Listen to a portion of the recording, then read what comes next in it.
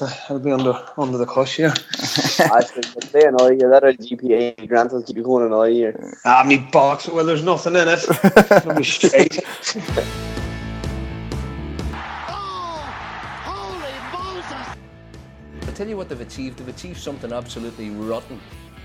And Kieran McGeeney as a player was, a phenomenal player, and he didn't cry and he didn't whinge, Our mission was to show that we're no longer the whipping boys of Munster. But I tell you what, you can forget about Sean Kavanagh as far as he's a man. Remember that tribe in Iraq, the Shiite tribe? Well, we've watched Shiite football. People think I'm a bit of a lunatic, loose cannon, whatever you'd like to say. Seamus! Come on! Move! Hello and welcome back to the GAA Scores podcast. My name's Conor Donnelly and I'm joined by Pierce Corcoran. Pierce, how you doing? Yeah, what's the crack? Ryan McCluskey, Fermanagh Stalwart, is also here with us. Less of the stalwart now, but aging well like a fine wine. Might be better now. Good to see you and good to chat to you again, lads. And we also have, I suppose, an Irish news stalwart as well, Cahir O'Kane. Fair enough to say. The hairline of a stalwart, anyway. So anyway, I thought we'd gather up here today because Cahir, over the weekend there, Tipperary, Galway. Now sounds a bit more of a hurling fixture, to be honest, when they're taking place in Croke Park. But Tip, as a Derry man, anyway, you know the full effect of what Tip's been able to do this year. 313 to 110 victors over Galway today. What happened? It was some victory for them. To be honest as well, I didn't see it coming. I was at the game with Derry down in Breffni Park, and I came away thinking that it was a brilliant game. There's two teams that really went for it. It was so open and end to end, and I just thought there's no way that will work in Croke Park. And I thought, looking at Galway's forward line against Roscommon, I thought Galway would have enough to get through them, but just Tipp seem a bit relentless at the minute. They have a style of play that suits the players that they have. They're running at teams and terrorising teams, and you don't get to an All Ireland semi final unless on merit. It was some result for them. Ryan, of course, Fermanagh had experience coming up against Galway in the league, and I think it was used drew with them in that stage. But Galway seemed to really have turned it around this season, especially going into Connacht and beating Mayo, winning their first Connacht title since I think 2008. But then when they came up against Tipperary, they were just completely blown away, despite having quite a good start. Yeah, it was. It certainly was an interesting game. For Galway, I think it was a massive step in terms of that provincial title was something that they were really eyeing had their eyes on this season, and obviously they had chances as well in the league to get promoted. I know there was a push in their league campaign to try and get promoted as well. And I suppose they were like ourselves in terms of there's a number of sides that could have made a kind of last kind of push near the end of the league to get promoted, but I think winning that championship, that provincial championship, was massive for them, and in a sense, Tipperary obviously had played that free flowing, expansive football that Cahir was talking about, but it seemed to be Galway from watching I suppose from their semi-final game onwards as well. The kind of structure that they had built leading up to the final, in terms of they were very defensive, very solid in defence, and very counter-attacking. That just whether it was Tipperary being so good on the day, or maybe it was a case of maybe Galway underestimating on the day. It's certainly it proved detrimental to Galway in terms of the game and how it kind of prevailed. So they'll obviously be disappointed, but I think they'll be delighted that they have won the provincial crown and can build from there. Pierce, Tipperary are receiving a lot of praise for the great movement they're showing, the great attacking play. Then they have Brian Fox there as a sweeper as well, dropping in. But was everything just clicking for them? They clearly have a plan. They clearly have a plan B. They can drop into. At the weekend there, was it just they're relentless? I know it's a bit of a cliche, but it really did look like Tipp were playing the occasion much more than, say, Galway were. I don't think they were playing the occasion insofar as that they kind of saw the bright lights of Croke Park and said, like, this is it for us. I think you're right, though, in that they had a plan and that it does seem to click for them. But I don't think this plan was dreamt up maybe 6 months ago. I think this plan was dreamt up maybe 3 or 4 years ago. And by when you take into account the under-21s and the minor teams that they've built hugely successful teams on the back of, I think it's only natural that this result is probably coming down the road. That's not to say that I think Galway, like many people before the game, I personally thought as well that I thought Galway on the back of winning the Connacht Championship might kick on and use that a bit more nous to try and get themselves through the game. But I think the one thing that surprised me and probably I admired so much about the parade last weekend was their relentless aggression to achieve something so spectacular compared to any other team that weekend. Even the likes of Donegal, which were like renowned for under Jim McGuinness just being aggressive and being intense and all that, and the likes of Tyrone and that as well. Tipperary are at a point now where the All Ireland semi final will be against Tyrone or Mayo, where they've nothing to lose. And I think, in one way, I think that was the game against Galway. Without any disrespect to them, that was probably in their heads. That was their golden egg, what they saw at the start of the year. When you're setting out your goals, you're thinking, right, an All-Ireland quarter-final is what we want to achieve. But it's interesting the position they are in now because they have a couple of weeks off to rest, recuperate, and they could be a team that could be in the long grass against the Mayo or Tyrone. Because of that relentless aggression, I don't think Mayo or Tyrone could be... I don't think they've played an underdog kind of team all year where the relentless aggression's at the point where it's almost overpowering. Like, and it's funny, I was like, the likes of Joe Brody and that on the weekend were talking about it as well, and they were talking through how Tipperary seem like veterans at it, and they do look like veterans in terms of coming to the point, getting to Croke Park, used to the surroundings, used to the market and that as well. But they also, in terms of tactical nous and tactical abilities and knowledge, as a group, I was so impressed with their abilities to adapt to that so quickly and just obliterate Galway completely in the second half.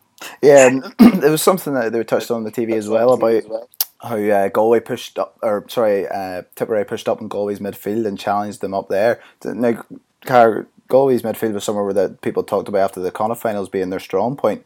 But Tipperary really were just relentless in their pursuit for the ball, and everything, the hard hits coming in, there was men surrounded. It was almost like watching Tyrone or Armagh even back in the day, dare I say it, in that stage.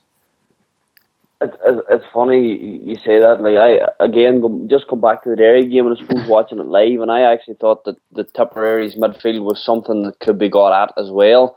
It was clear from watching them all year that Atchison was a cracker of a player, and I thought even in the Munster final where they didn't really perform, I still thought he came out with a lot of credit from that, and he carried the fight to Derry at times when Tipper were struggling in that game, and I suppose, but I still didn't see them in the traditional sense actually getting the better of Galway in there, and you're talking about their tactical nous, and I suppose dropping Fox back and actually playing him as a sweeper was something that they really had to do. It was something they didn't do up in Breffni Park that night.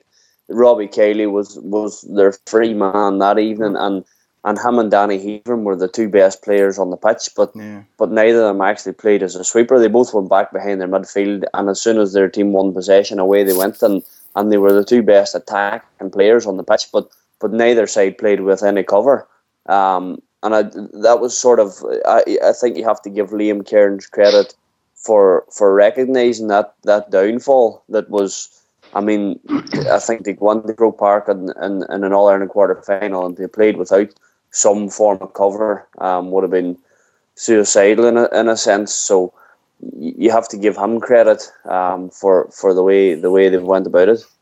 Yeah, Ryan, Quinlivan and Conor Sweeney I think they scored 3-6 between them. Now, if you were coming up against them in the back line, if you were a Tyrone or a Mayo man, what would you be doing to try and stop them two?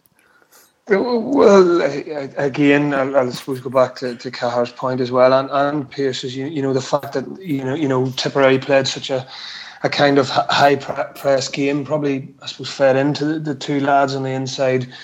Fed into their game as well in terms of that maybe dogging kind of work was done by the likes of Atchison in midfield. Cullen, O'Shaughnessy, there are great kind of leaders, young and old, throughout the pitch as well. And from having that high press, that probably, well, it did not probably, so it led to a number of their scores. There was a number of turnovers that came from, breaks from the middle, and again, kickouts, some failed attempts at kickouts even into space. And, playing the sweeper system, it is a complicated game. It's a tough game to play in terms of, playing against the better sides that run the ball, and I noticed this as well, working against Galway at the weekend, and Tipperary were very clever. If you have strong runners and you can utilise those runners, it's very hard for a sweeper to make any impact in the game, because it's really kind of overlaps that are happening out kind of around that middle area that then kind of encroach into the scoring zone, so to speak, and that's how I suppose that kind of side of the game can be overturned. Now, when there's about 10 sweepers in there, it's a different story trying to break those down. But in the case of, as you said, Fox at the weekend, and Kearns in the backroom team are obviously key to this as well. Their kind of transition whenever the ball went dead, or they had kicked a wide or kicked a score. Fox obviously doesn't run then 30, 40, 50 metres up the pitch. So there's a lot of things that have been worked on the training ground where players are rotating, and whoever is meant to be filling in for, say, Fox in there, basically it's a case of the whole team rejigging, and that happens from a lot of work on the training ground, and it doesn't even happen in a year, 2 years. This is work that has went on, as Pierce said, from under 21s and their successes there, defeat last year, and their minor successes as well. And I think I read somewhere as well, this was the first time possibly that Galway had been, in a major kind of game in Croke Park in something like 15 years. So, a lot of these players from Tipperary's point of view have been playing in Croke Park over the last number of years, and so to speak have acclimatised to the surroundings. That's something that I think Colin O'Riordan, who's obviously in the AFL now, he touched on. He says that a number of them Tip players have never lost in Croke Park, and you compare that to Galway. I don't know how many of the Galway players, but they haven't won there since they won the All Ireland in 2001. Yeah. Well, that's a big thing, and look at it. It's. Yeah, I read the article actually in the Independent, and O'Riordan had said about him waking up and watching the game early and being in tears that morning, and it's obviously, look at, he's moved on to, you could say, better his own career and his own kind of future, but I kind of feel for the other lads. I think there was another 3 lads. Was it Casey, Fahy and Lonergan? I think it was the other 3 Lonergan, who went to the States as well, and it's a bigger issue than just each. You could say of these smaller counties. We're not going to go back into the Dublin thing, but these lads have had success as well at under 21s minors. I know some of the lads there are involved with Clonmel and have won Sigerson. So these lads are decorated, at a young age as well. And it is unfortunate that, these lads have been tempted by going over to America, and I have been there as well. And look at, I suppose you have bills to pay, and we all have bills to pay and mortgages, and these lads have been tempted to go away, and it's very hard to turn down, when somebody's knocking your door or ringing your doorbell and offering you a considerable amount of money, and especially those lads at a young age, very hard for them to turn down. However, they're away at the minute, and they're probably just looking back on what the ifs and buts, and it would be nice to see a Tipperary side together with those lads, O'Riordan as well, and to see how they could flourish in the next number of years as well. Yeah, Cahir, is it harsh on them? Like, there seems to be a bit of hindsight going on, and people aren't, well, Colin O'Riordan, they're saying it's a different story, he's away off to and pursue a professional career and that, but then there's almost a wee bit of a dig at people saying they shouldn't be going off to America, but surely these boys have every right to, it's just unfortunate this came at this time. Like, I don't think anybody at the start of the year would have said about Tipperary making an All-Ireland semi-final. No, nobody would have had Tipperary in an All-Ireland semi-final at the start of the year for sure. The lads going to America, I suppose, is a widespread thing. It's being highlighted now with those three top lads because they're away and because they're in an All-Ireland semi-final, but it sort of happens around the country, maybe outside of the top 3 or 4 teams. You'll generally find that if you go through every county squad, you'll find maybe a lad or two that goes to America in the summer, and that's just the way of it. It's not something I particularly agree with. I think that the money that they're sort of throwing about out there and luring lads in, and I suppose I can see Ryan's point though. Absolutely, it's very tempting for any lad, and probably I'm just about ragged that I was crap at football and never asked me to go. But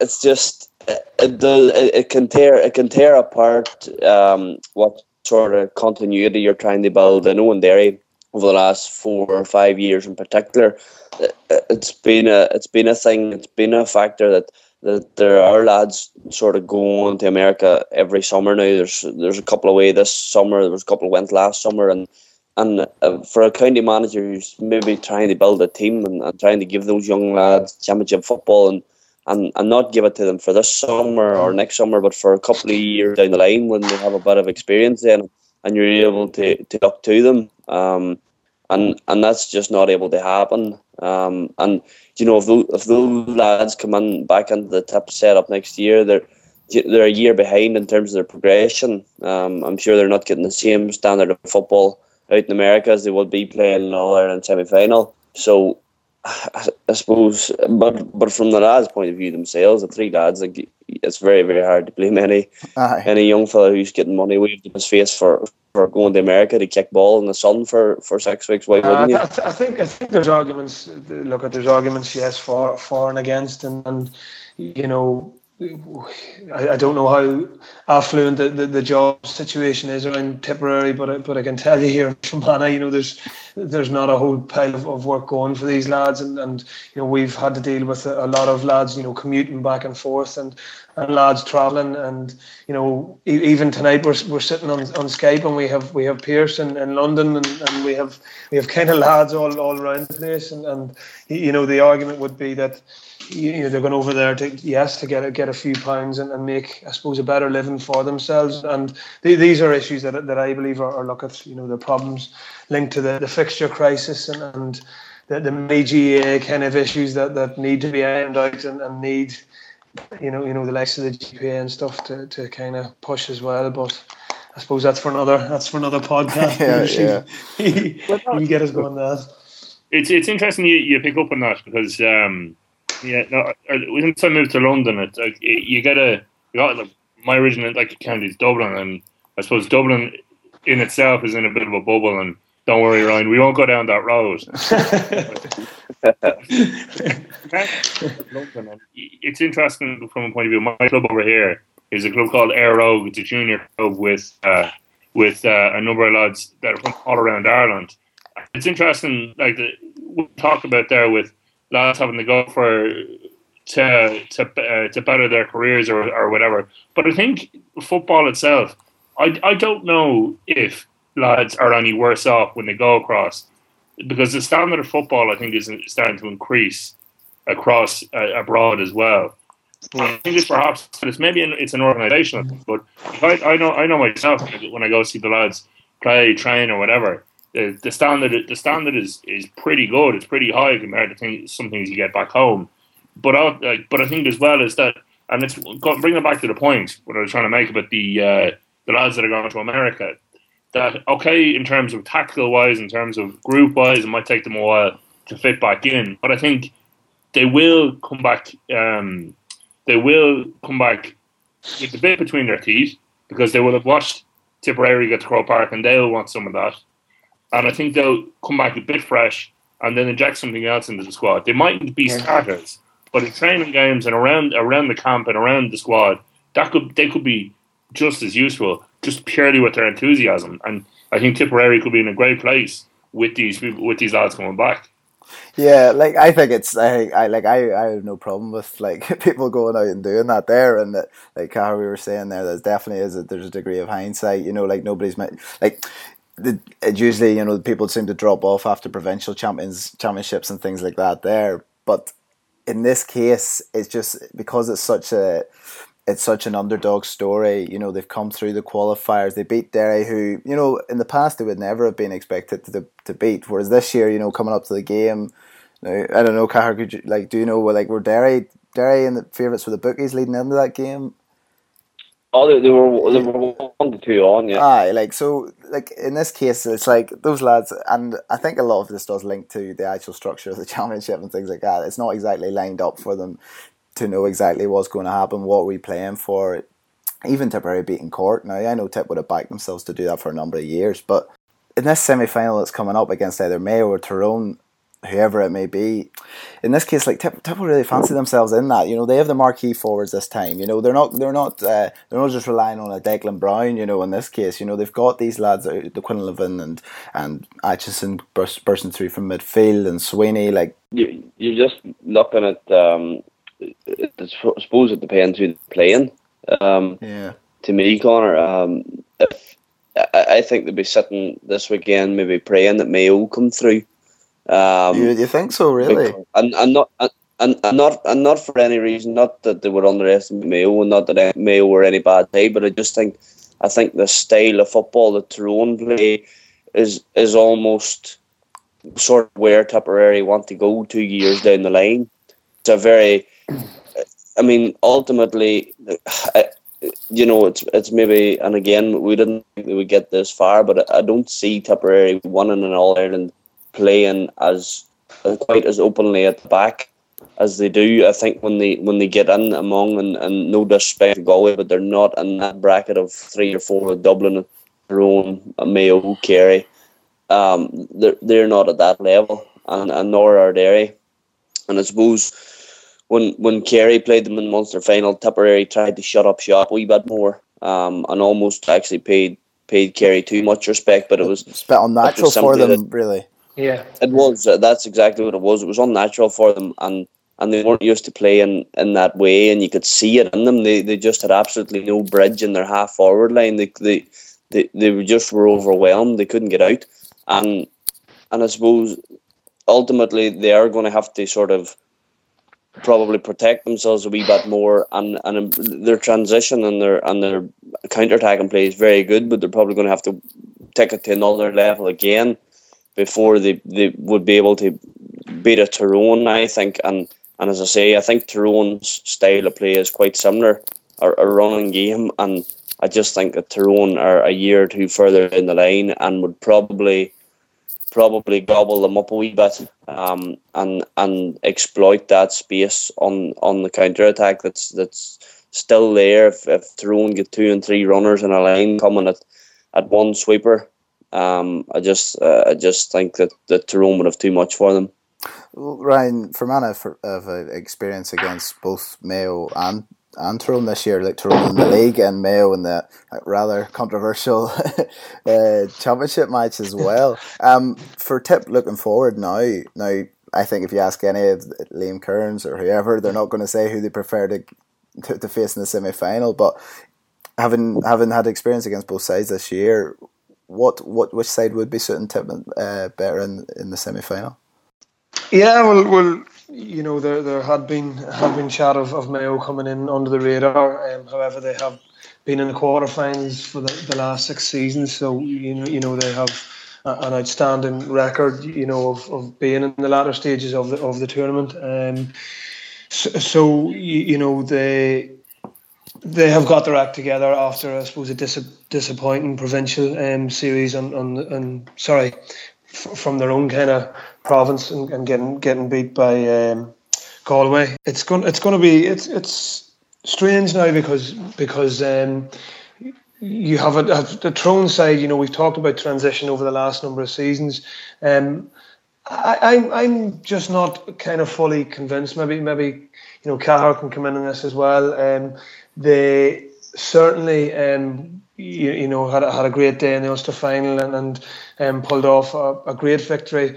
However, I from watching the game and I watched it a couple of times, thought that Donegal probably should have come out of that game as winners, and that would have been a big thing for Donegal that day. So we played them in the league, albeit it was really a nothing game for Tyrone. They had been promoted to the final at that stage and had been promoted to one. I think they had been doing quite a bit of work leading up to that game as well. Mickey fielded a strong side.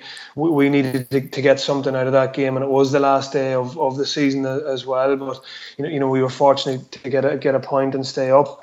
We probably should have beaten them that day. I wasn't overly convinced with them that day, but as I said, the other factors that I mentioned that that would have been detrimental to how that game kind of panned out that day.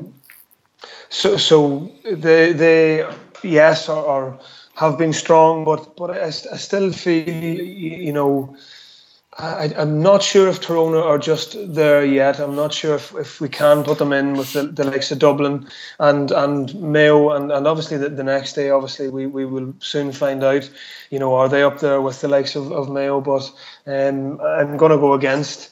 Maybe a lot of opinion here and maybe vouch for Mayo to have learned from defensively some of their mistakes against us, where they were very open down the middle, and for them to get a result in Croke Park and to possibly push on Kerry and maybe even be thereabouts, winning the All Ireland.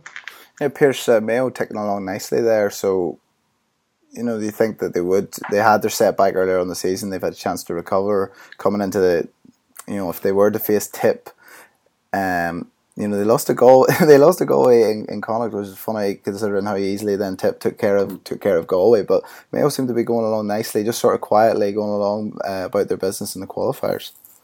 Yeah, and I know we talked about this on Twitter during the week. The more and more I see a Mayo, and the more I've seen them all year long, they just remind me more and more of Kerry from 2009, and those hallmarks around the going to different the so-called weaker counties, going to them and just scraping by or winning by a point or two or whatever, and putting in performances that are kind of okayish and people start questioning them.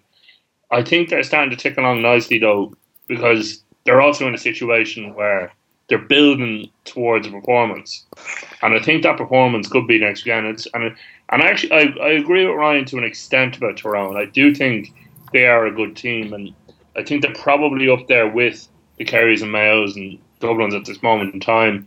But I don't know if they're All Ireland winners just yet. And I think the problem with them for next weekend is when they're performing at full pelt, like they did against Cavan in the replay, they just blew them away. And I think an awful lot of teams probably will struggle to deal with them. But also I think Tyrone seem to set themselves up to play Dublin, and I think that could catch them out in many ways. That if they go into this next weekend against Mayo, and they have their eye off the ball, similar enough to the first day out when Tyrone played Cavan, there is ways and means of catching this Tyrone team out. And I think the trick is for next weekend for Mayo, and if Tyrone were to get past that and go and play Tipperary, is if you're coming up with something unique. I don't think it's a case of looking at other teams and gone, well, so-and-so targeted X on the Tyrone team, so therefore he must be a weak link. You need to create your own weak link, and you need to look at it and go, right, where can we exploit them? Because I think that's probably their biggest weakness. When you look when you look at Cavan from their first day, and they targeted the Tyrone full back line, and only for a point here, a goal there, or whatever, a better shooting from the goal, they would have beaten them. And that would have been a huge shock in terms of the Ulster Championship. And this Tyrone team then went on to an Ulster final, and they relied hugely on Peter Hart and Sean Kavanagh with two unbelievable scores. But let's not forget, in the second half, Donegal were seriously poor in using the ball. and they could have killed Tyrone if they really went for it. Yeah. And I think that's probably where the question mark lies. And I think Mayo have bundles of talent in there. I think probably more talent than people give them credit for. But it's the mentality thing for them. It's they could go in this weekend, and I don't mean to sound like Jamie Redknapp when I say this. They could go in this weekend, and it's going to go either one or two ways. They'll scrape a 1 point win. Sorry. Yeah, they'll scrape a 1 point win, or they'll get absolutely hammered. I hope you weren't insinuating as well that them weaker sides you included from Anna not the speech yours as well. We'll be falling. I'll be going over to London very soon. Find out where you live, Piers. Well, Piers has been attracted by the big money, apparently. I was going to say, just when he's canvassing also for the Aero Club, we'll plug that again. Cahir, I seen you had a bit of a win during the week there with Drum, or was it possibly last weekend? Just on Sunday there now we won the league for the first time in 15 years there now, so that was a bit of a big day for us. We've been unlucky trying to get out of junior football for a couple of years, lost playoffs and lost championship finals and bits and pieces. So good to get a bit of silverware. And did you just get to enjoy a few cans after that there, the same way the Tipp boys? There was cans and there was champagne and there wasn't 1 ounce of a drunk. It was fired around me in every road. All I've seen is wall-to-wall coverage of the fact that Tipp boys were allowed to drink after the game. Proper order. Oh, aye, yeah. It's almost like an extra bow to the analysis after the game, is talking about how the boys were allowed to drink. I know. It's society gone wrong, isn't it? That we're now kind of gone down that route of just critically analysing everything. So now players have to be completely living the life of a monk for a season. I don't know if any of you probably did watch the AIB the toughest program and Brenton Maher. I just remember the reaction of the lads that where was he in? Was he in America? He was Australia. He was in Australia. He was doing cricket. Cricket and the lads sort of looking at him funny when he was saying that they just basically didn't drink during the season, barring maybe the night of a win if they didn't have another match for a month.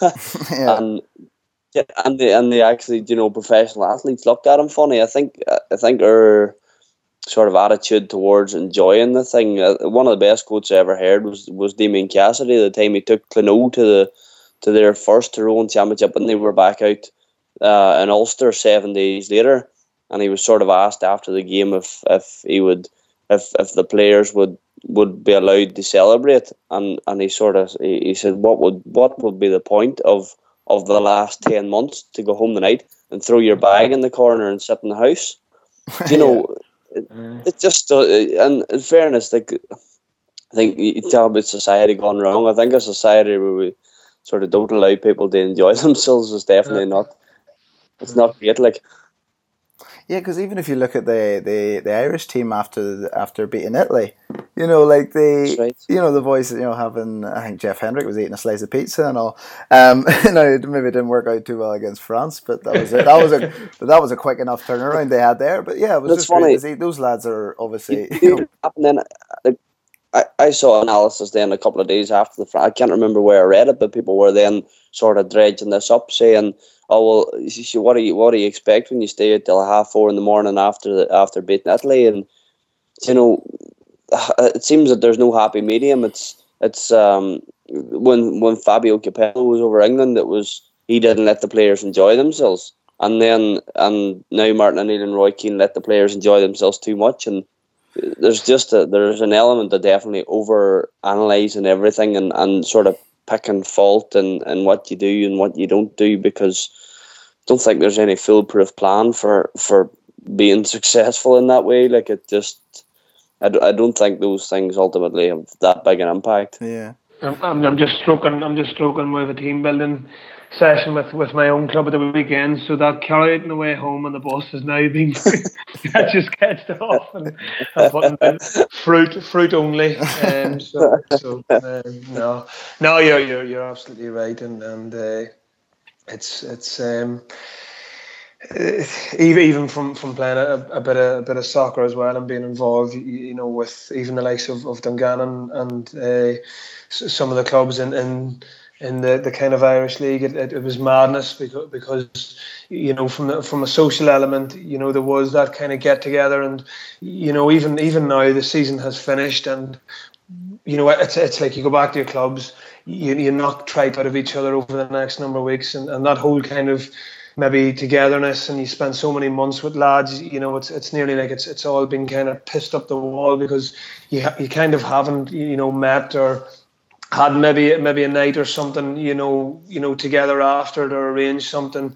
With the soccer, it would have been a case of one of the lads would have took it upon themselves to collect maybe a couple of pounds each week, and then at the end of the year we would have maybe had a collective maybe team weekend, or we would have done something, and even we would have put that money towards like a flight somewhere, and you would have went away for a couple of nights. So even that side of things was much better, and it's not that we're promoting obviously drinking, but it is the social element and being together, and it doesn't mean just going out and being stuck in a pub. It means just going and doing something and having that bit of crack aside from the cut and thrust of every day of GAA and everything.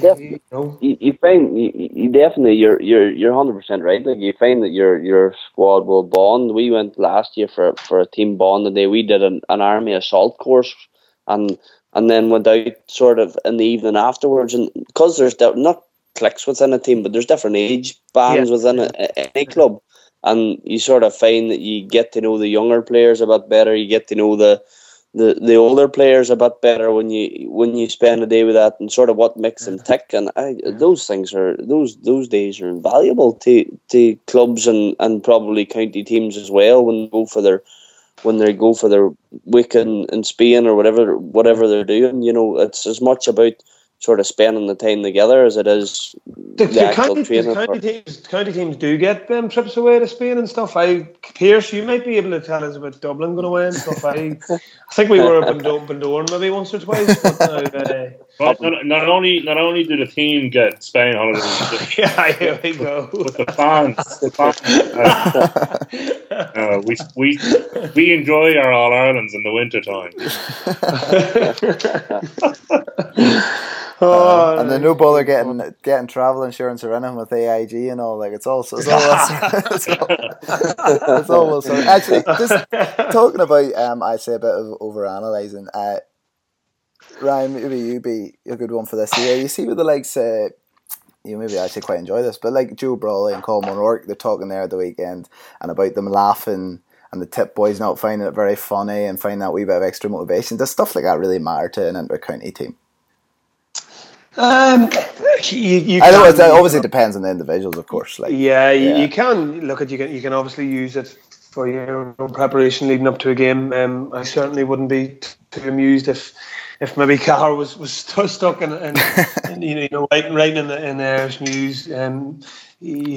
Some maybe I don't know. Not that I would ever do it. Not that he would do that. No. But something. I might something podcast. but look at you can use definitely stuff like that to motivate you. I just think that we're talking probably about a certain channel here, and it's got to a stage now where from a player's kind of perspective, which channel would you tune into? You're definitely going to tune into, I don't know if we're allowed to mention, you're probably going to look at Sky ahead of looking at your RTEs. There you go, you said it, because you actually have pundits and a panel that are going to analyse the game. They're not on, and what's kind of disappointing more with Joe, I I have seen him in a different light on numerous occasions in terms of some of the work, yes, that he has done to help other people. He was down for the Sevens for Sam a number of years ago down in Brewster Park. You know that day he was fantastic with everybody and anybody who came near him, and you know he would have took off his bloody socks and give them away on that day, on that occasion. And I think he was the last player to possibly leave the pitches, you know, talking to people, chatting people, and you know, that's the side, you know, you see of him. However, look at he's a very, very clever and clued in man, so he knows, you know, what sells, and obviously people are still watching, you know his kind of sessions and his rants, and it's obviously making good TV. But I just you kind of at times now I've found myself when I'm watching RTE just actually hitting it in mute and looking for a channel on the radio where, well, you don't even need that. You know, you can kind of watch the game and get a general gist of it yourself. But it's nearly got to a stage now where, yes, you're an amateur athlete. Do you want to be stuck on TV, kind of being slagged or embarrassed or harassed over, you know, you going out to do your best each week? Absolutely not. And I suppose that applies to papers and stuff as well. You know, criticise somebody on maybe their performance and talk about the game. That's a completely different story. But when you're bringing in absolutely ridiculous kind of stuff and being intrusive to people's kind of personal lives, you know, I think it just goes completely off the radar then, and it's unacceptable. One thing that I think that the Sunday Game has a problem with in terms of their analysis and their analysts and compared to the Sky Sports is it's a pretty loaded term, but I think it's credibility. That when you look at Sky Sports and you look at who they have on and from week to week, it's the likes of James Horan or Jim McGuinness. And even if you say those two names, nearly everyone in Ireland would want them to manage or coach their football team. I know one of them, but anyway, we'll move on. Get the general gist. But compare that to RTE Sport and the people they have on each week. Look, they've achieved the people they have on have achieved a huge amount, and that's not to take away from what they've achieved on the playing field. But they rarely have anybody on that's achieved a huge amount from a coaching perspective. And I think that's probably where people get annoyed, because that analysis that comes on the analysis that comes on Sky Sports comes from fellas that have coached teams to a particular point, whether bad or good or whatever in terms of success. But on RTE Sport, it's a bit like their soccer coverage, where it's just pure opinion. And opinion then gets inflated, and once they see ratings and once they see on social media, I've annoyed that guy, that then it just keeps, it's almost like a roller coaster that just doesn't stop. Yeah, but then... Here's, I might just play that back next week and write that out again as a column.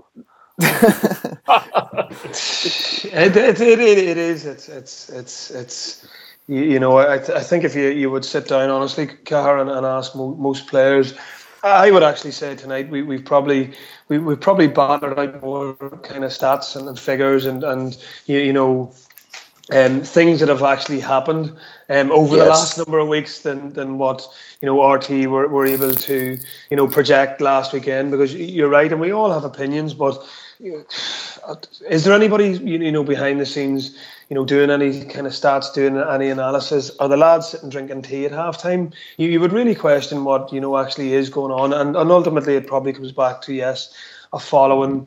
I think, albeit the following is probably maybe an older kind of, if you don't mind me kind of saying that as well, it's maybe based, you know, on maybe the game of yesteryear in terms of getting away with, you know.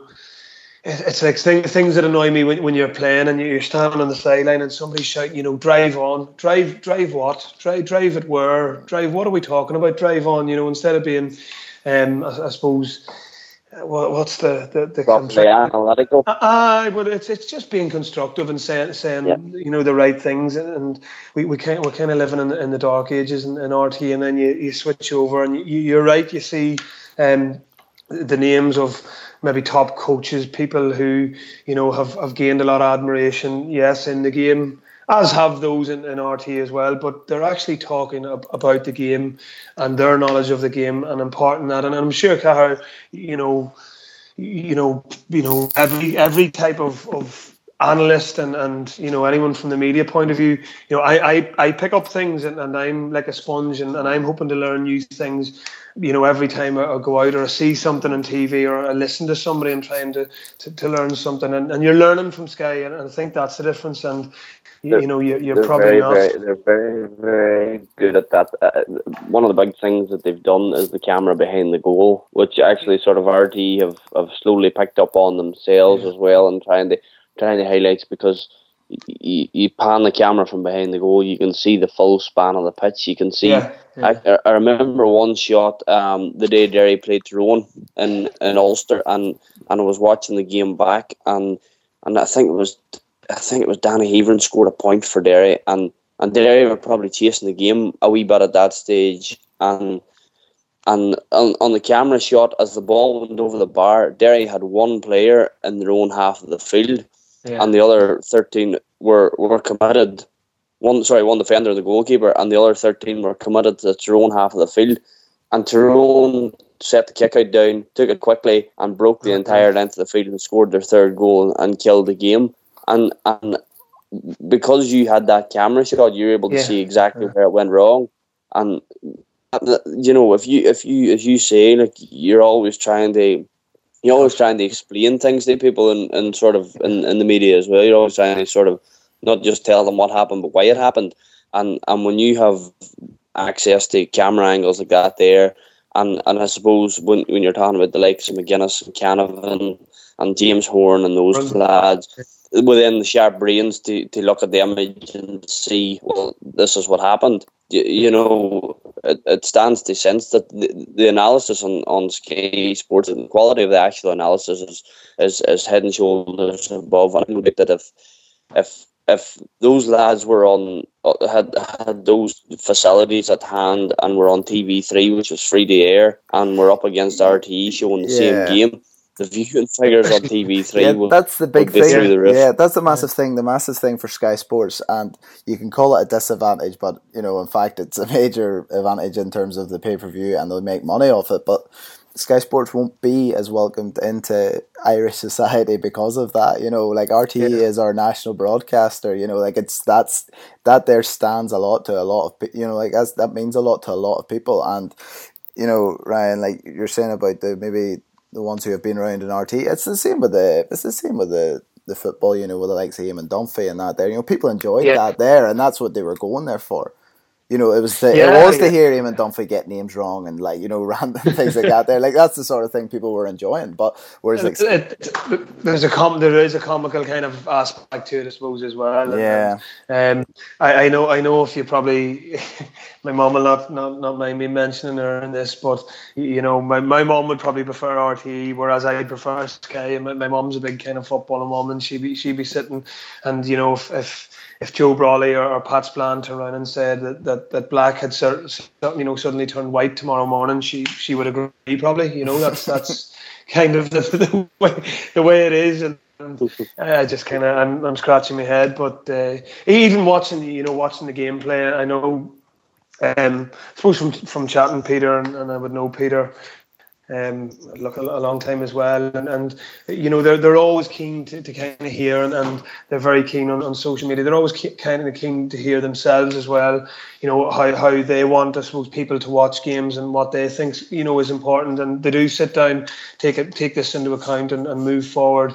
I suppose analysing what they're doing themselves as well, and if you even watch RTE at times, one of the kind of biggest parts of our game now, and something that has evolved, has been kickouts. And if you're watching games in RTE, they show a clip after each score or maybe after each wide, and you don't actually see what happens in the next kick out, and the game is nearly down in the final third of the opposing team's field, and then there's nearly another chance, and you're sitting going, what has happened from that 2-3 seconds of them replaying that image, whereas Sky will wait until there is kind of I suppose, a longer break in play to kind of give you a screening or another screening of the score or miss or whatever the key stage in gameplay was. So it's simple things like that. You know, as a player, it's nice to kind of watch and see the game free flowing, what it is, and as a full spectacle more than anything else.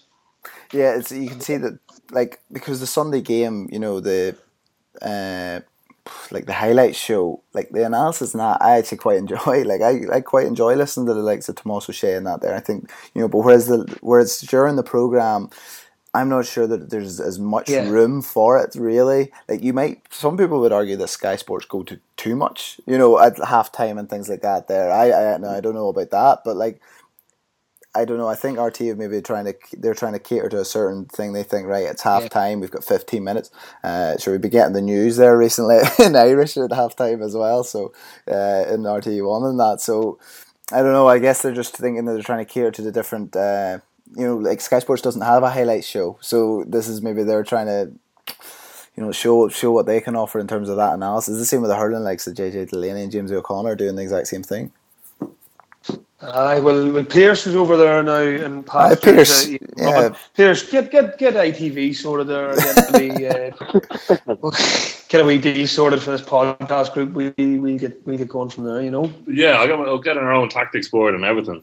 I don't know. I think the GPA should sponsor this podcast. We can use some of that grant money, Ryan. Yeah. I hear the mileage has went up. I haven't got it yet. I haven't even got my mileage, and I'm actually I was looking at, actually, it was Cahar tweet there, was it the other day on Tomas and you know the problems that we face as a weaker county, isn't that right, Pierce? Isn't that the term used? Well, we're still just, you know, we've been out of the championship, and lads are very dependent on you know, lads put a lot of money into travelling up and down and commuting, and you know, our expenses aren't up to date, and it's something that you know, you're pulling your hair out every year, you know, with and it's the same problems that are not being addressed.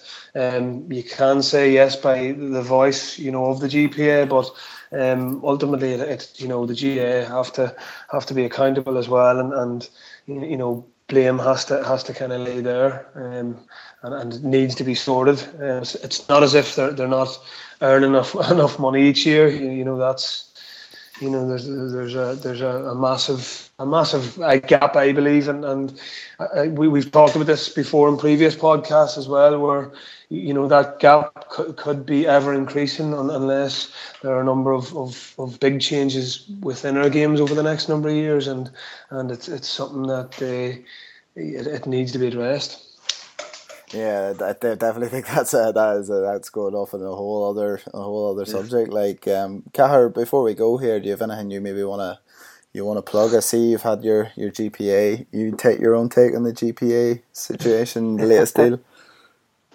I would just, I suppose, I'm just coming at it from very much from a club player's perspective, and I just happen to know that the lad, the reference, Fergal McVeigh from the sort of does the exact same, actually a longer travail than Tomas Corrigan would do, and he's up the same 2 nights a week for club training, and it's just, I suppose, the fact that there's nobody going to reimburse him. There's nobody going to sort him out at the end of the year, and you know, you have lads all over the country sort of booking flights home every weekend for club games, and it's not even a matter of reimbursing the individuals themselves, because sometimes the clubs will do that, but then the clubs are out of pocket, and ultimately the clubs are the people. Like, I come from a community of maybe 160 people in total, like, and I suppose the only people input money into their club are those 160 people, and you know, I suppose you do things then, and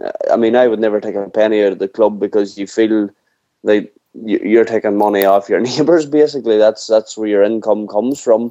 So I just think that I think the GAA could probably look at sorting its clubs out a bit better, not so much the playing individuals, but but giving a wee bit of financial relief to the clubs. I know ourselves, we have to find nearly $8,000 before we kick a ball every year, for fees, rates, paying referees, paying liability insurance, all the rest of that.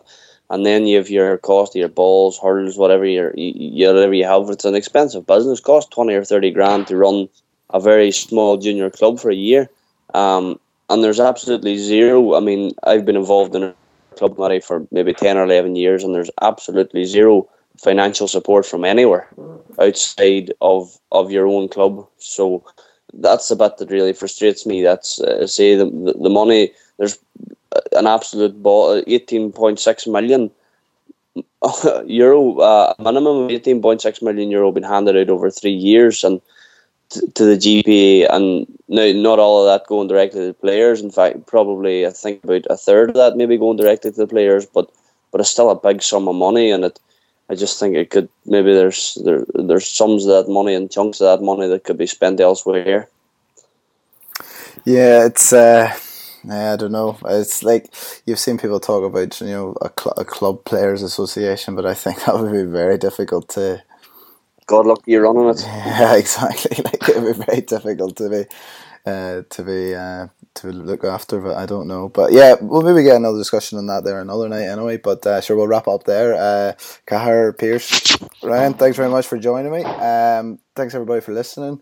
This is the part of the podcast where you get asked to rate and review us on iTunes, so go ahead and do that there for us. And yeah, thanks for listening everybody, and we'll talk to you next week. I'll tell you what they've achieved. They've achieved something absolutely rotten. And Kieran McGeeney as a player was, you know, a phenomenal player, and he didn't cry and he didn't whinge, you know. Our mission was to show that we're no longer the whipping boys of Munster. But I'll tell you what, you can forget about Sean Kavanagh as far as he's a man. Remember that tribe in Iraq, the Shiite tribe? Well, we've watched Shiite football. People think I'm a bit of a lunatic, loose cannon, whatever you'd like to say. Seamus! Come on! Move! Move!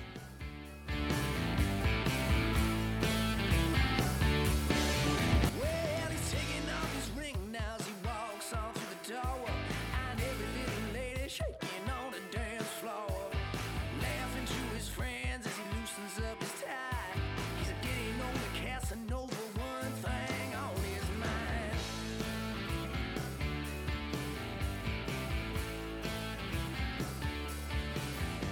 He still thinks that he is young enough, but his money just won't go far enough.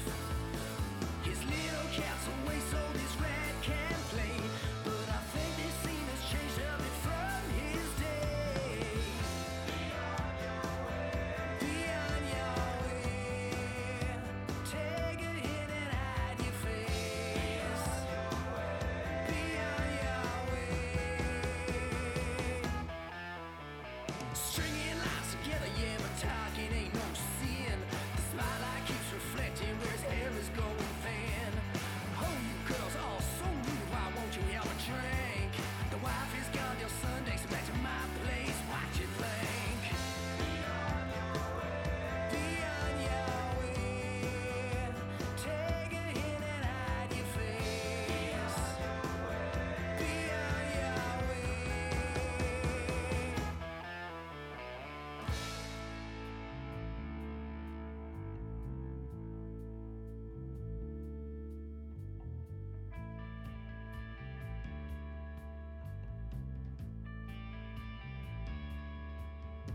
I'm taking off my ring now. I walk on through the door, and every little lady shaking on the dance floor, laughing to my friends, loosen up my tie.